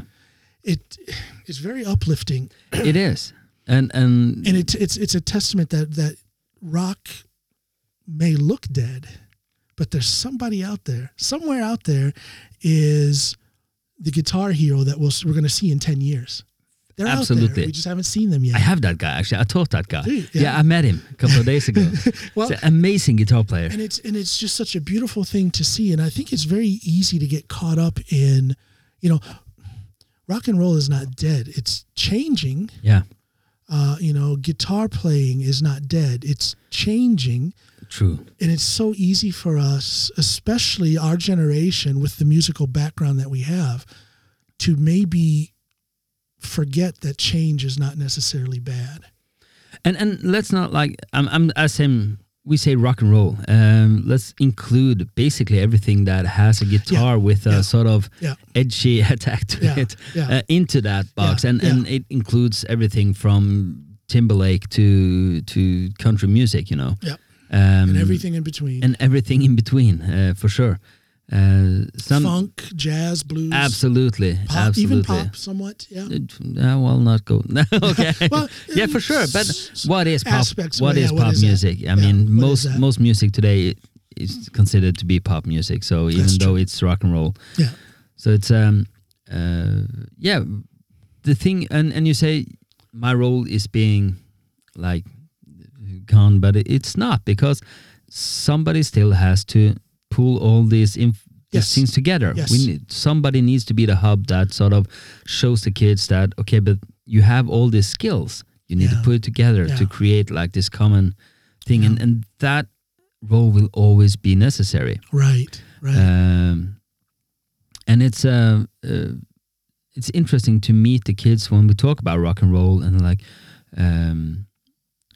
and somebody comes with a song and says, we want to play this. Yeah. And this one kid sits down like, well, I can't sing this Mm. because it's like this. And the rest of the group goes, oh, I never thought about it like that. Yeah. And then you have an interesting discussion again. Right. And right. again, back to the cultural meaning of it, because we have such a multicultural society Yes. at our school that you could have like a group of 6 people wanting to play a song, and the vocalist reads the lyrics and like, I can't sing this. Yeah. Because it sort of not as much goes against my beliefs, but it goes against the way I'm comfortable of expressing myself. Right. Yeah. They have to be able to connect it. Yeah. Connect themselves to it. And let's face it, a lot of rock pop music has rather prolific language. Yeah. That's true. And I'm so glad that we still have kids that sort of tend to that. Yeah. That stop and say, hold on. Isn't that a great thing to observe? It is great, because we always see the others. Well, yeah, it's easy. Again, our generation, it's so easy to think, oh, God, these millennials, they don't know how to think for themselves. They don't know how to think, period. Oh, they suck. Yeah.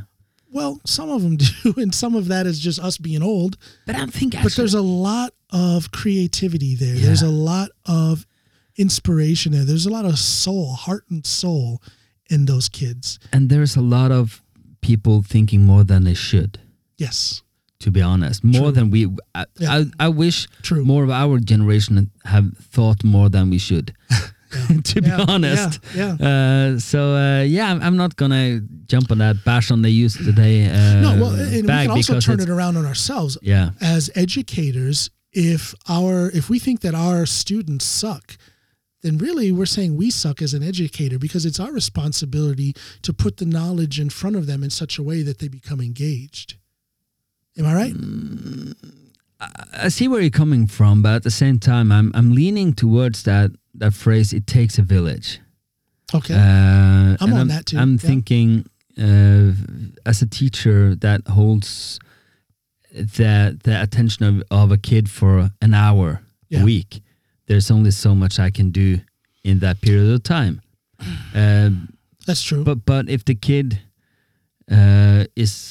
it comes with like the values and the ideas from home, we can build on that. We can sort of we can polish those. Yeah, I'm not saying a teacher, it's their responsibility to make a child think, but it is the teacher's responsibility to put it in front of them. Yeah. To nurse it. Exactly. Yeah. To nurse what's there, to nurse the potential that's already there. For sure. I'll backpedal a little bit and say it that way. It's a teacher's responsibility to, Oh, yeah. That's good. Should we call it quits? Do we have what we need? I think so. Yeah. I think it was a great discussion regardless. Yeah. Who cares what other people need? We got some. No. Yeah. No, I think it was a great discussion. I love talking about music. I'm definitely a music lover. I think we need to be doing this more often. You know where I live, my man. Yeah, I do. And I'm going to bring my own microphone then. Yeah, you didn't like my mic. But how does it sound now? I'm getting used to it. See, I think I just got used to my settings and everything. But again, I'm going to do a couple of things in post production. Just for fun one, I'm going to bring my own microphone. You should do that. Just to see what happens. I want to hear it. Yeah. You know, I am far from a sound expert. If I could be better at something musically, it would be that engineering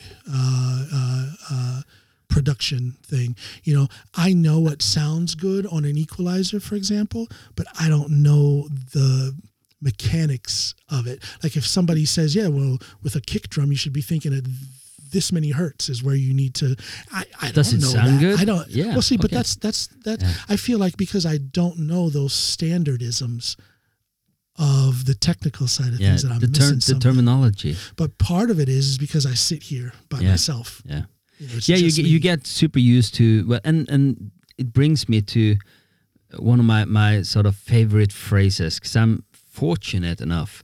I'm not like the best sound engineer around. I'm not by any means, but I'm fortunate enough to have ears that coincide with a lot of other people's ears. Yeah. And that's the way I see it. When I do sound, I'm trying to get to the point where I am happy with it and I'm pleased, and I put a lot of my musicianship into it. And but how's your hearing? How's your hearing? Well, no, I think it's good actually. The kids at school hate me for it. Yeah, they always try to challenge me. They're whispering in the back. So I said, "Don't whisper, and I'm gonna hear you." See, and they're always sort of testing me out. And I'm like, so every day, we go, how did you hear that? And I'm like, I don't know. But see, I have some significant hearing loss, and I think that also makes me very unsure of my production skills when it comes to sounds. So, yeah. But I think as long as you know of it, as long as you are aware of it, you can always work around it.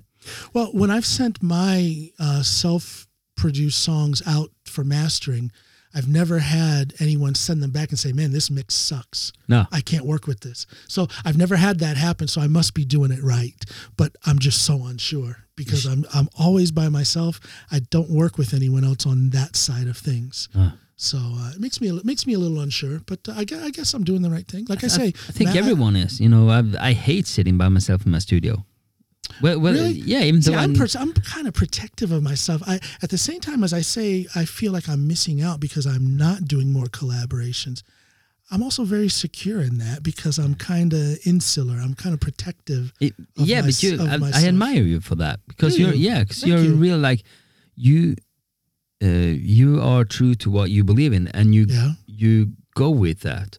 And I'm starting to do that. Well, I think I've always done that, but I've watched you grow into it. Yeah, I watched you go from Mudrod, more of a band thing, to this thing with Elderwoods, which is more of your vision. And I've watched you. And I've watched you grow into this new role.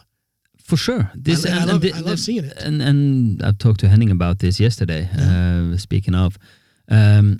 And that's the thing. And it all boils down to this one session that I had in the studio. Yeah. And I sent this song to him and said, do you want to be a part of this? And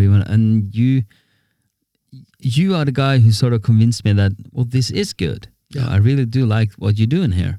Yep. And that sort of gave me the I wouldn't say confidence, but probably confidence to sort of stick to it and just say, you know what? Whatever happens, I'm just going to do this. Yeah. And it led me to the point that I'm doing it and creating new songs and putting music out there. And I'm listening to other people, but I'm more... You're staying true to your vision. Yeah. Yeah. I know where I know what I want. Yeah. And that brings me back to that whole start of this discussion.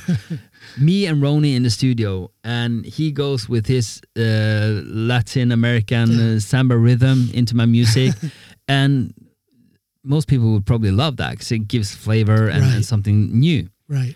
But at the same time, goes, okay, if you take all of those notes and you remove 90% of them, and just put everything on the toms and the kick, what do you get? That's what you're looking for. And then you have that space, that room, that mellowness that sort of brings that whole notion of what I call Northern music.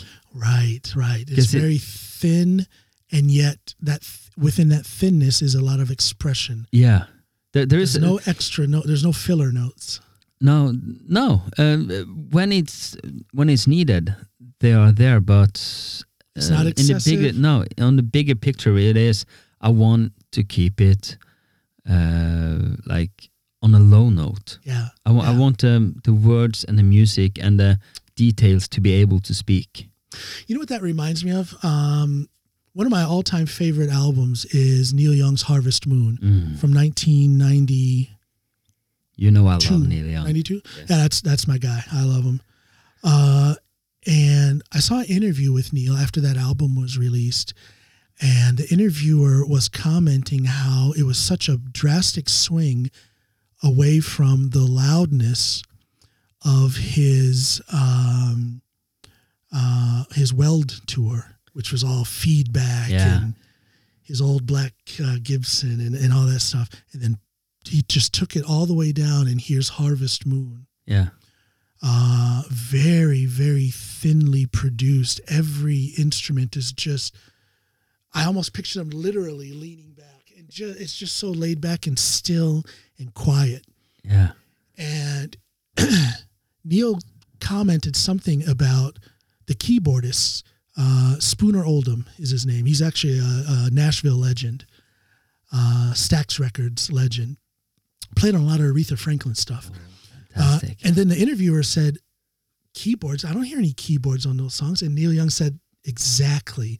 He said, you can barely hear, and you say you can't hear Spooner on any of these songs.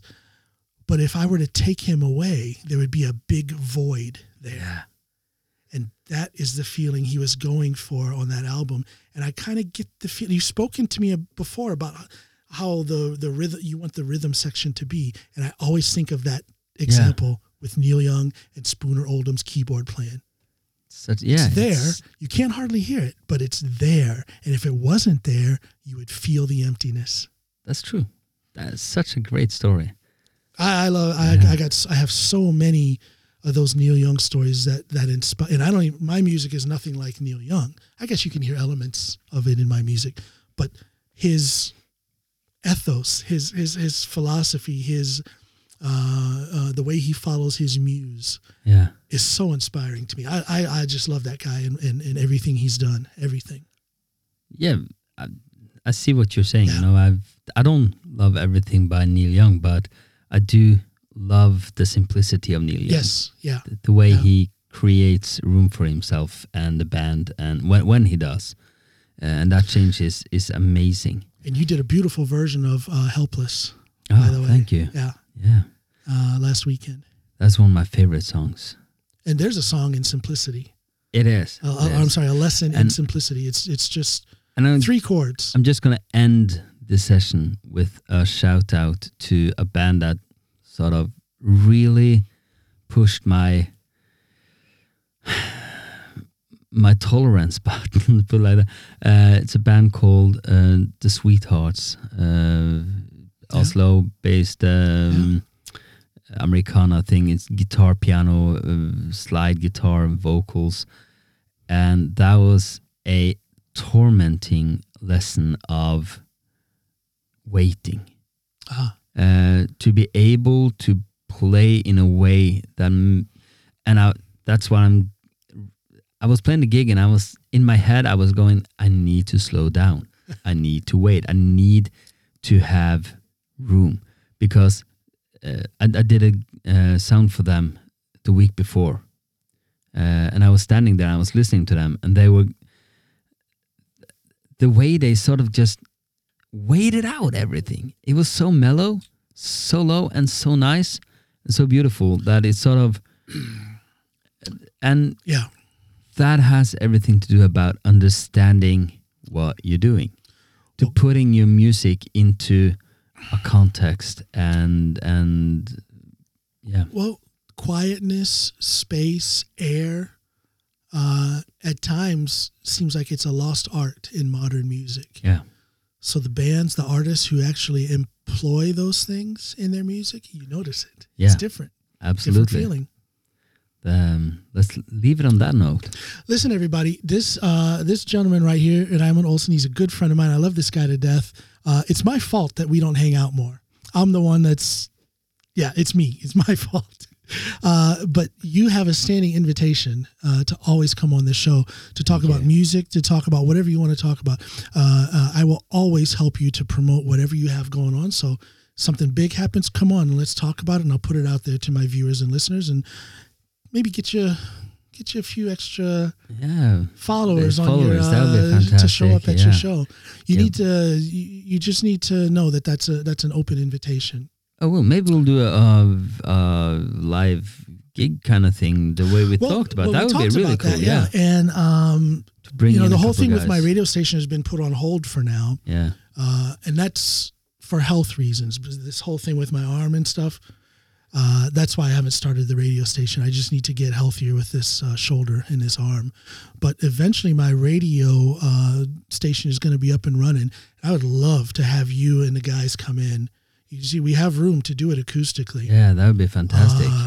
We just mic everybody up and off we go. Yeah. And have a live performance for the radio thing and for the podcast. Yeah, that would be fantastic. So we haven't done that. That's the really cool thing about this Elderwoods project. We have one song that is recorded and released, but we have like 15 songs and growing. They played for 2 hours last Saturday, so you guys have a full show. Yeah, thank you. So I would love to give you guys two hours of mic time on my show. Oh, I and we don't just think about how fun that would be. We laugh and joke in between songs, and then you guys play for a while, and then we laugh and Just joke talk some about more. stories about the song. That invitation is there. So we're just I'm gonna hold you make to that. that. We're gonna make that happen. That'd be Do it fun. right here. That would be super cool. I want to tell everybody thank you for watching. Thank you for listening. Remember, you can go to my website, johnallenpod.com. That's where you'll see all the work that I do. You'll also see in the description of this episode, whether you're watching on whether you're watching on YouTube or whether you're listening on a podcast platform, you'll see several links that you can click on to send me any contributions that you would like to send in order to support the work that I do. It's greatly appreciated. I can't do this stuff without you. Well, I can, I guess. It's more fun to do it with your support.